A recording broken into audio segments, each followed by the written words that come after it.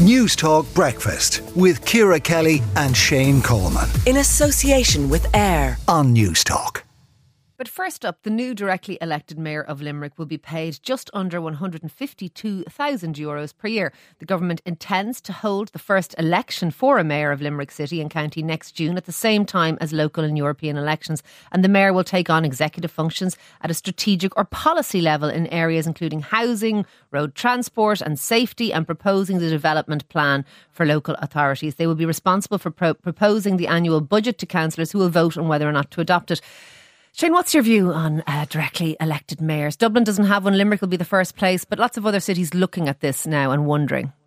Yeah, look, I'll be honest, Ciara, my views on it kind of change sort of by the month because I think it's only worth doing if we do it right. I think there's no point setting up an office and having 5 staff and paying a big salary and having the mayor absolutely powerless. There must be powers. There must be a devolving of powers. He or she must have powers when it comes to policing, when it comes particularly to transport and so on. And that's going to mean central government devolving some of those powers. But on balance, I think we probably do need a mayor, certainly for Dublin. I think Dublin needs a champion. I think Dublin needs an advocate. I think Dublin needs someone with a vision and ambition for the city. And when I see Dublin at the moment, and we've talked about it on the show, I've written about this, Dublin doesn't have that. It is nobody, and I think it's largely because people who make decisions in this country actually don't live in Dublin, or certainly don't live in the city centre of Dublin. I think that needs to change. So if it's done right, I think Dublin needs an advocate. Dublin needs a champion.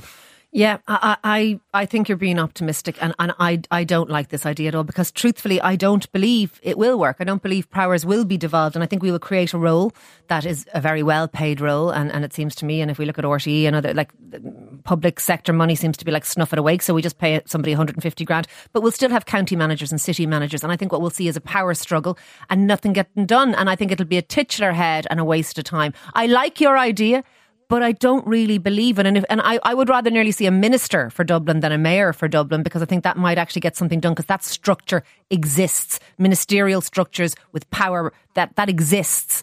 I have no optimism that Limerick is going to benefit from this, other than having some titular head who they pay a load of money to, and a load of infighting down the line and nothing getting done. That is my honest view on it. Well, and I wish it wasn't.